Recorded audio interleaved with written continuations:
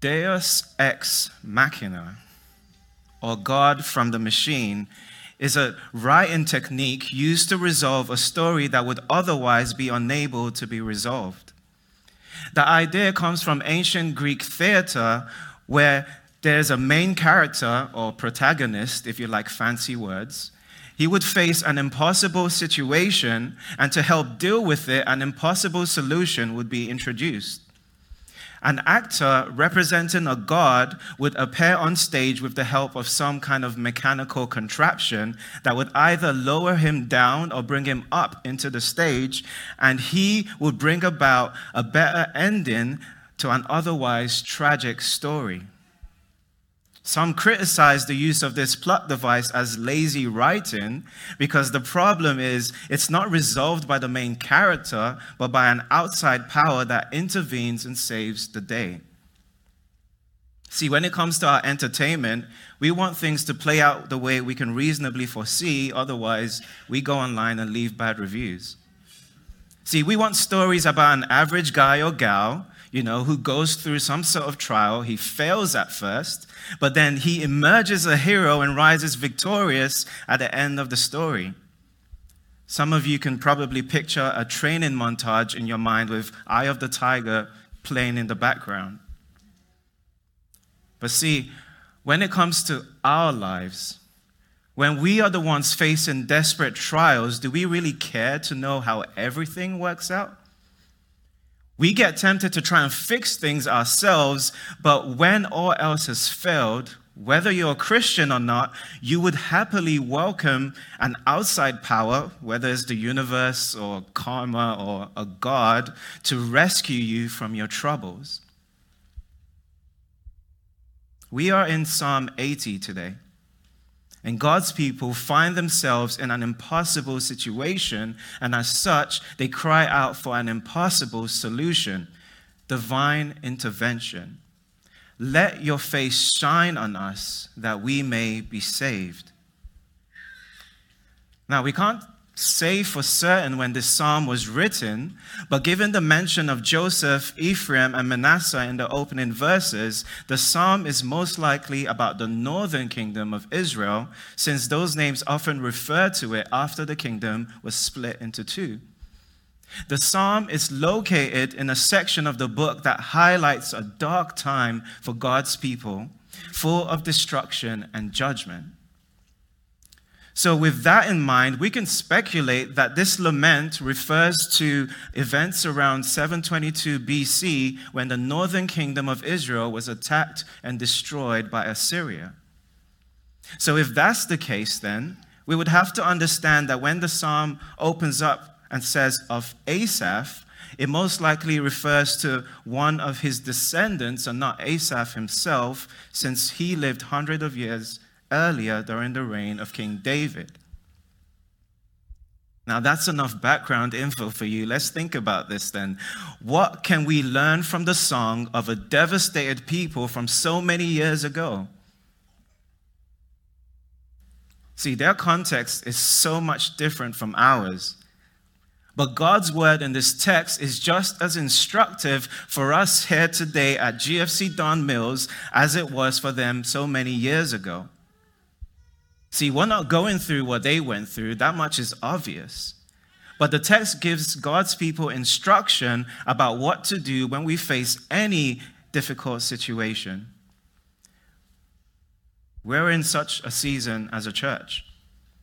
I mean, some of you, particularly members, might be feeling it more than others. You can resonate with the psalmist's desire to see God move in our midst.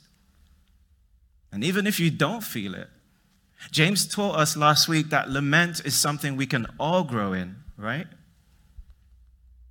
It's my hope that we will see through this psalm that in times of trial, God's people need to seek his face. In many ways, it's not a new message, is it? But rather a reminder for many of us as we think about our lives as well as our church. In times of trial, God's people need to seek his face. Our 3 points today are look up, look down, and look around. Lots of looking today.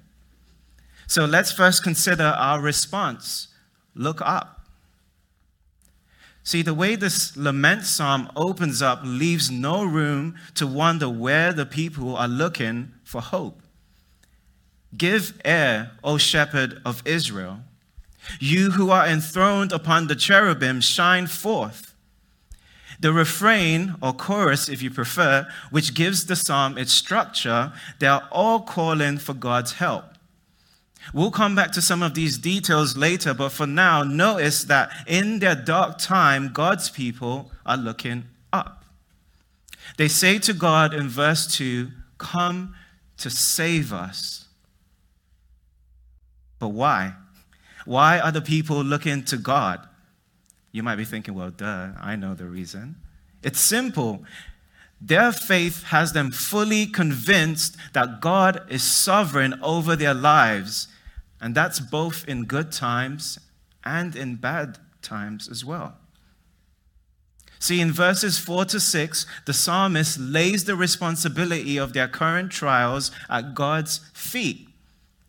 He isn't necessarily asking, why has this happened to us? He seems already convinced. He says to God, you have done this. To paraphrase, he says, how long will you be angry with your people?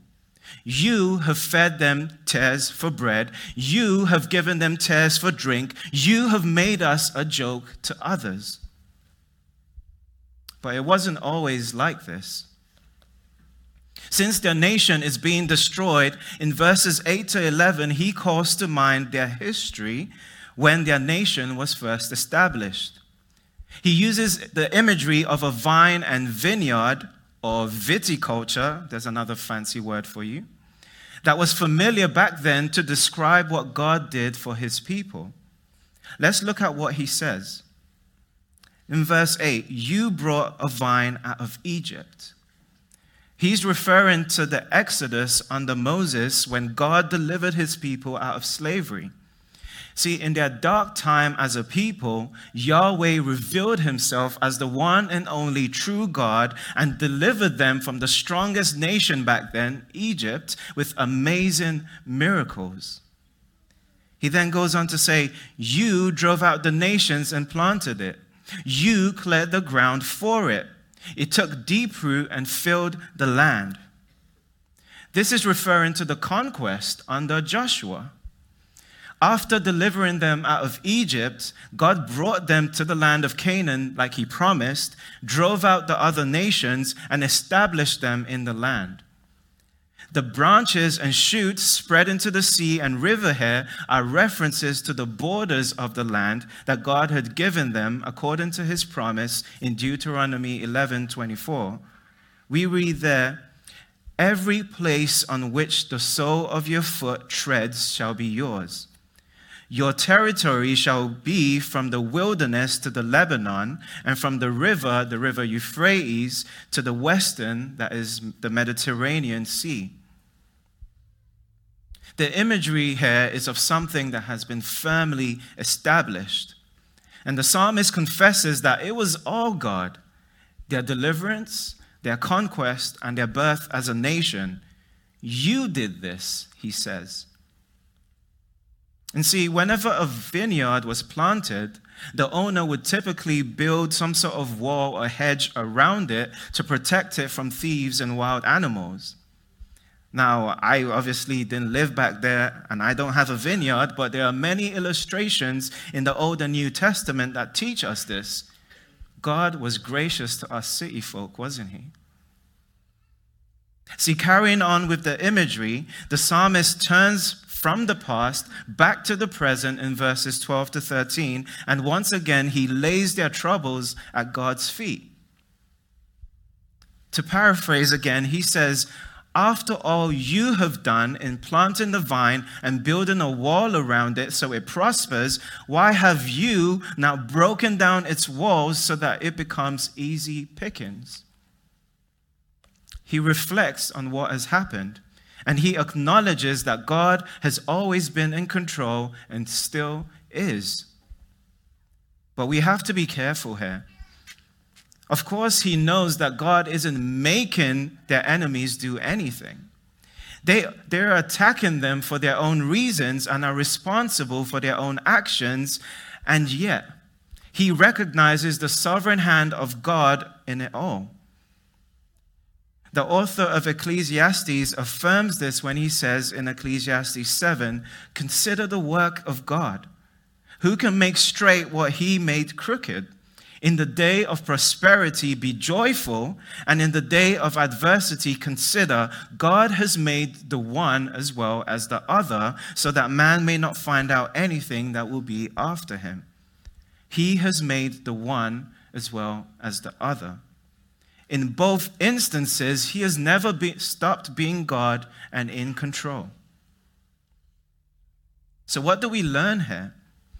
In times of trial, God's people need to seek his face. We respond to our trials by looking up to this God. But if you're listening and you're not a Christian, you might be thinking, well, why would I look to someone for help who could have stopped it from happening in the first place, but didn't?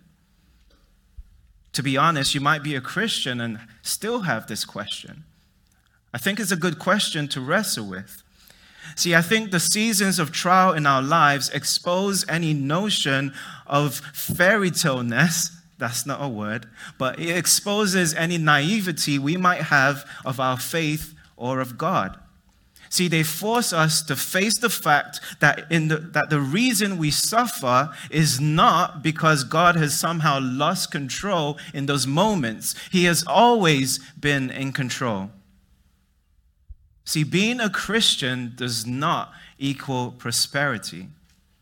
And having faith does not mean that God will always keep his hedge of protection up.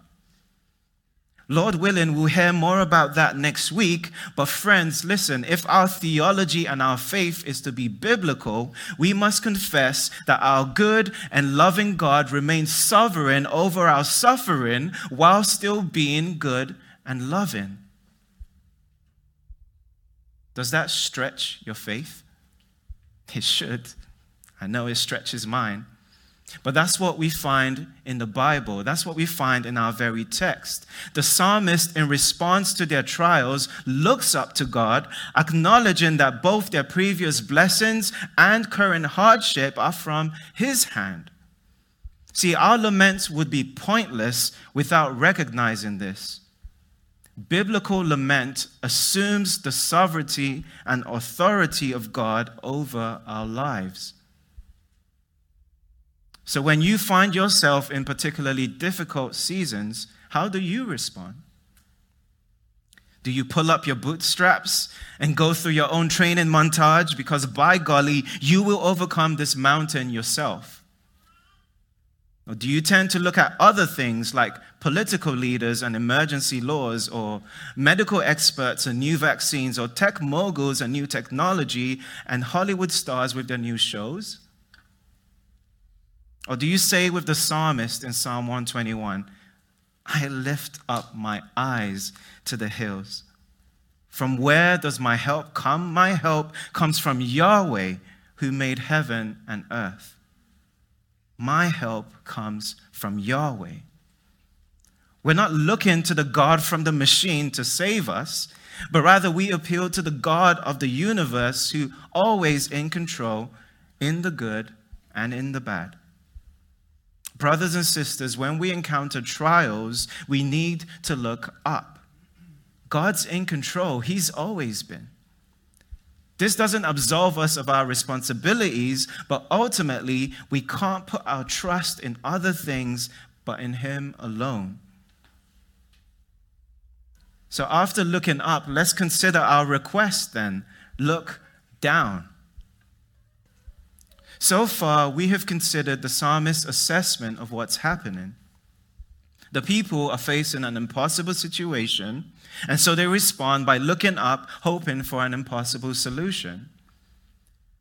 But notice that they don't just throw up their hands and say, well, God is sovereign, right? He's the sovereign God. He controls everything, so what's the point? Let's just resign ourselves to whatever happens and let it be what it be. Que sera, sera. No, resigning ourselves to God's sovereignty in times of trial sounds godly, But we have to be careful that it's not simply pride or unbelief dressed up in Christian clothes. What I mean is this: when God's people are facing an impossible situation and yet we aren't moved to prayer or don't expect God to move to act, then there could very well be a disconnect between our beliefs and behavior that needs to be addressed. See, even while acknowledging God's control over their circumstances, the people look up and make their request known. God, look down. But why? Why should he look down? Let's consider this in two parts. First, we make this request because we are dependent on him. One of the obvious marks of lament is the helplessness and dependency that drives us to our knees as we cry for help. And in our psalm, there are many instances where we see this, but the most obvious is the refrain in verses 3, 7, and 19. Did you notice during the scripture reading that there's a rising crescendo in the psalm? Perhaps to symbolize the growing desperation of the people. Verse 3, restore us, O God. Verse 7, restore us, O God of hosts. Verse 19, restore us, O Yahweh, God of hosts. What are they asking for? They are pleading for God's attention, for him to look down and see their affliction. Let your face shine that we may be saved. James touched on this idea a little last week. See, when the psalmist is referring here, what the psalmist is referring to here, God help me, is the blessing that God told Aaron the priest to proclaim over the people of Israel. In Numbers 6, we read this, that Yahweh spoke to Moses, saying, speak to Aaron and his sons, saying, thus you shall bless the people of Israel. You shall say to them, Yahweh bless you and keep you. Yahweh make his face to shine upon you and be gracious to you. Yahweh lift up his countenance or face upon you and give you peace. So they shall put my name upon the people of Israel, and I will bless them. The Bible talks about this even about earthly rulers. For example, we read in Proverbs 16, in the light of a king's face there is life, and his favor is like the clouds that bring the spring rain. See, the idea is that the fate of the subject is dependent upon the face of the king. So when his face lights up, a metaphor for his favor or kind disposition towards you, it signals blessing from the king. Similarly, then, God's shining face means his blessing, his favor, his help. In the midst of an impossible situation, the people need an impossible solution. God's face to shine upon them so that they will be saved and restored. They recall the blessing God spoke over them in the past and cry out for that blessing once again.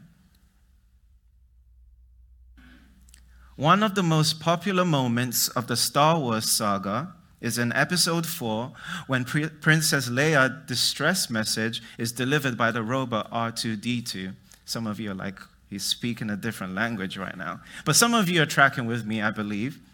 The hologram message says this: this is our most desperate hour. Help me, Obi-Wan Kenobi. You're my only hope. You're my only hope. Have you ever felt that kind of desperation before? A lot of us, if we're honest, we probably exhaust all other options before we would even think of crying out to God desperately like this. But isn't it sad that we can often see prayer as a nothing left to lose last resort rather than the first thing our hearts do? I mean, God does give us wisdom and discernment to deal with issues we face, but if you're like me, it's a lot easier to follow what others say or do rather than to turn to God, to turn to pragmatism rather than prayer. But this text teaches us not to forget that we are dependent on God. That's true no matter what circumstances you find yourselves. And may He help us to grow in humility so we don't wait until desperate times before we realize that we are dependent on Him. We ask God to look down because we depend on Him, but does our dependency guarantee that He will cause His face to shine upon us? After all, we are all dependent on God as creation as a whole, whether or not we admit it, since He sustains all of life as we know it. No, friends, our confidence to request God to look down is not only because we depend on Him, but more importantly, because He, in turn, is committed to us. He is committed to us. Let's have a look at verses 14 to 16. Verse 14 here marks the turning point of the psalm. You can see it in the way he piles on his requests. Turn, look down from heaven and see. Have regard. Take notice, he is saying. And did you catch why he's asking God to intervene? He says, have regard for this vine, the stock that your right hand planted, and for the son whom you made strong for yourself. When God delivered his people out of Egypt, he called them collectively his son. The psalmist pleads with God on the basis of the relationship that God himself had initiated with them. You planted this vine. You made this son strong for yourself. In fact, the psalm begins in verse 1, focusing on relationship and revelation. See, first he refers to God as the shepherd of Israel, because over and over again in the Bible, God reveals himself to his people in that way.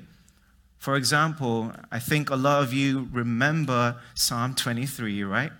How does it go? The Lord is my shepherd. He then refers to God as you who are enthroned above the cherubim. Again, this is linked to revelation that God had given of himself. See, when he was given instructions to Moses and the people about how they were to worship him, he gave them directions about what is called the Ark of the Covenant or testimony. And on top of the ark was crafted something called the mercy seat, which was placed in between these two creatures called cherubim. I don't have enough time to explain all of these things, but basically think of it this way. The mercy seat was kind of like God's throne on earth from where he would speak to his people.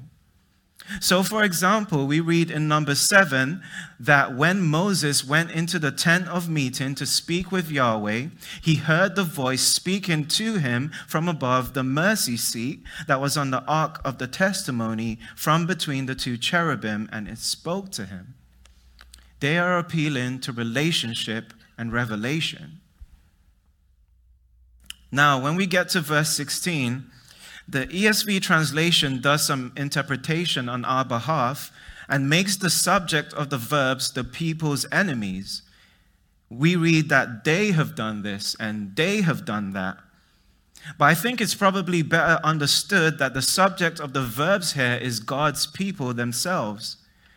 It refers back to verse 14, and I think it's better read as it is burned with fire. It is cut down. At the rebuke of your face, they, God's people, perish. The psalmist is bringing their circumstances once again before God. And do you see what he's doing? He's saying that God's face by which they live or die has been against them in rebuke, so now he pleads that his face would turn to them in restoration. This then leads to the appeal in verses 17 and 18. Let your hand be on the man of your right hand, the Son of Man whom you have made strong for yourself. Then we shall not turn back from you. Give us life, and we will call upon your name. There is some debate here about who these verses are referring to. Is it talking about the kingdom collectively, as in verse 15? Or is it referring to a single individual? Is the psalmist playing with words here, since he mentions Benjamin in verse 2, and Benjamin means son of the right hand? Or is he speaking of a messianic figure, a savior of some sort? Well, lots of questions and lots of scholars are debating this. But either way, what is clear is that the psalmist ties God's favor with their deliverance, just as he's been doing throughout the psalm.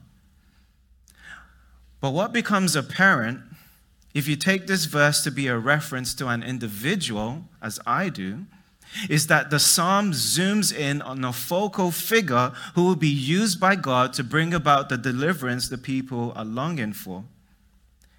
This could very well have been a reference to the king back then, but I think it's hard for us reading from this side of history not to think about Jesus.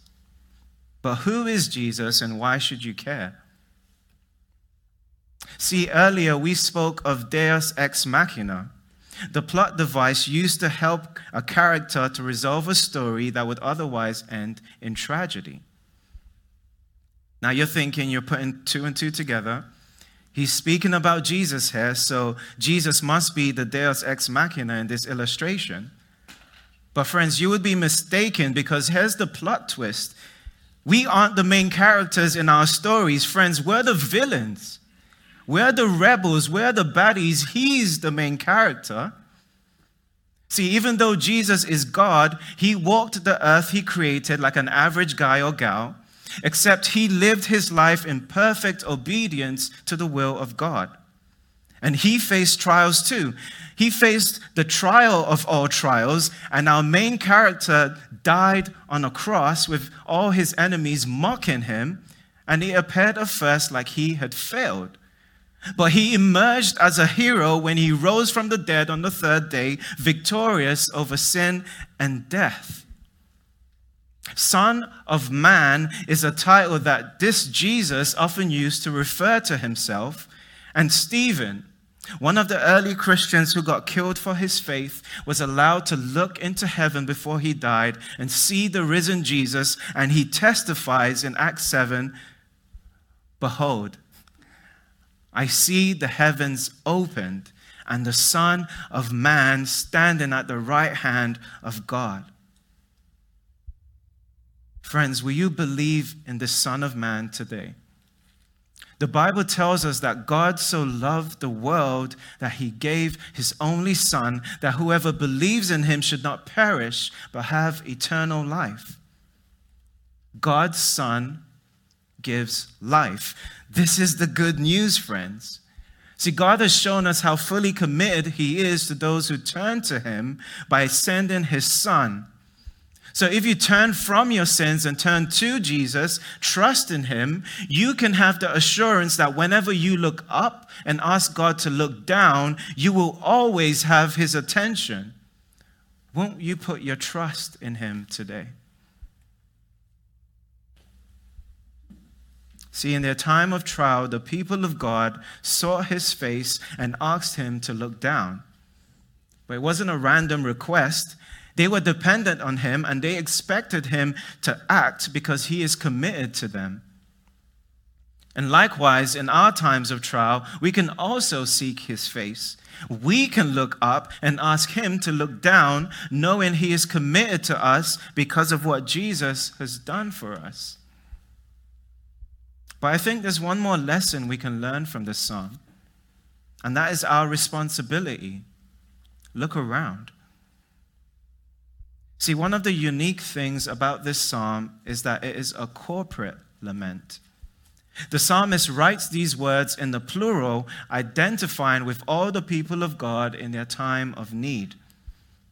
The book of Psalms has both individual and corporate laments, teaching us that when God's people face trouble, it is both personal and corporate. So what's the personal application here? I don't expect if someone burst through those doors, tackled Taurus on the way in, and came in asking for Femi, like, "Where's Femi?" I don't expect you all to get up one by one in movie-like fashion saying, I'm Femi. No, I'm Femi. No, I'm Femi. Unless your name was actually Femi, but I think I'm the only one here right now. No, friends, the personal application here is to remember that as believers, we have become united with one another in Jesus Christ. That's part of what we just celebrated in the Lord's Supper. We are part of one body in Christ. Now, this applies to all believers around the world, which is why we should pray when our Christian brothers and sisters are being persecuted. But I think this more directly applies to our brothers and sisters here at GFC that make up this local church. See, the Bible uses the imagery of body parts to show us how connected we have become. This is why we strive to take membership seriously here. We are so connected that the Apostle Paul writes in 1 Corinthians 12 that if one member suffers, all suffer together. If one member is honored, all rejoice together. He then writes to the Romans, rejoice with those who rejoice, weep with those who weep. We should be deeply invested in the welfare of one another.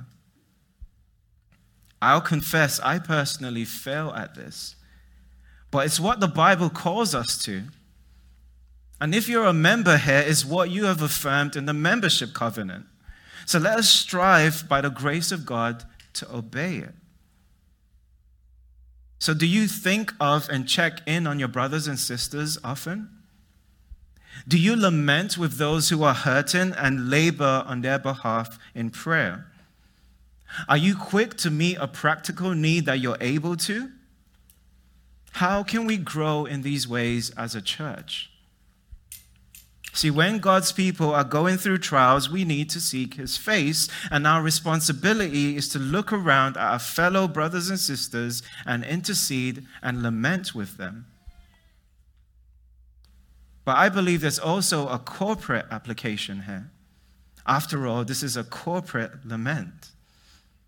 So what else can we learn here as a church?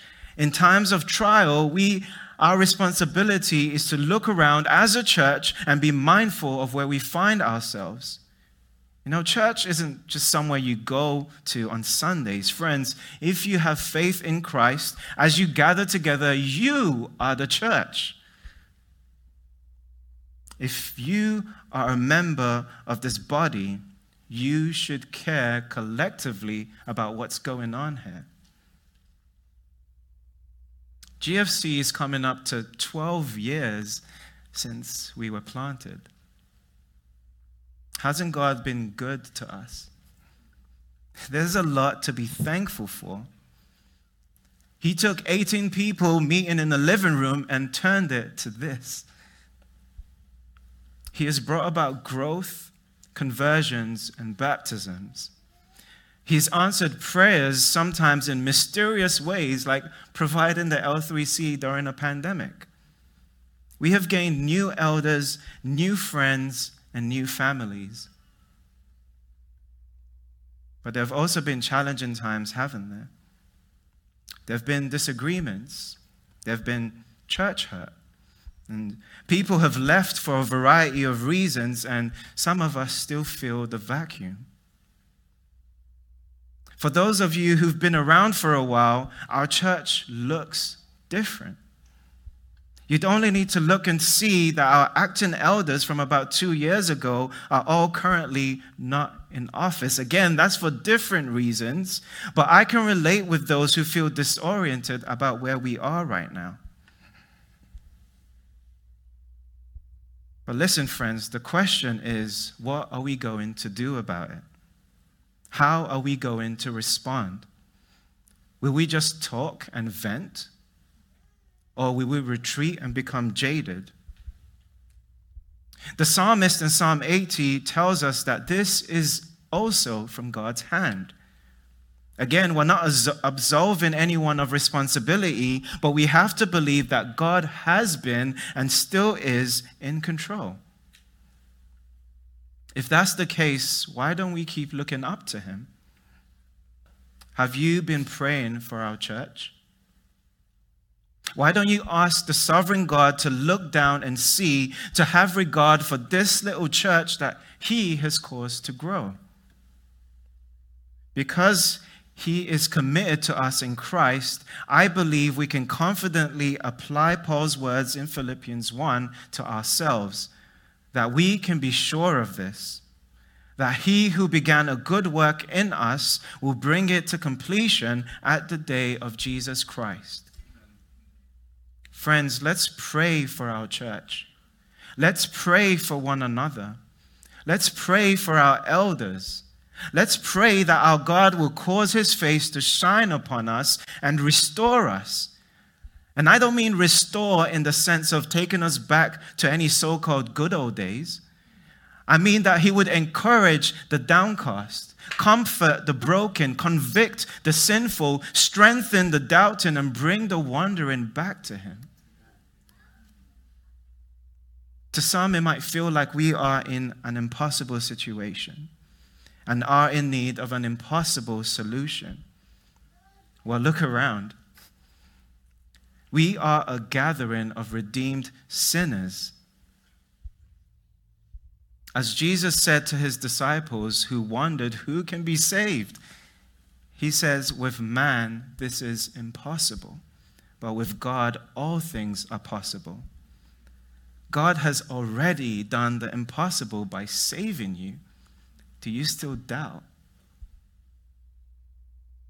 Friends, in times of trial, God's people need to seek his face. We respond in our trials not by trying harder or by putting our hopes in others, but by looking up, because he is God and he is in control. We then make our request to him, asking him to look down because we depend on him and he is committed to us. And as a people, as a church, we have the responsibility to look around and enter into lamenting with one another. See, no matter how dark the night gets, we can always have hope because we are held by the Father of lights. And now to him who is able to do far more abundantly than all that we ask or think, according to the power at work within us. To him be the glory in the church and in Christ Jesus throughout all generations, forever and ever. Amen. Let's pray together.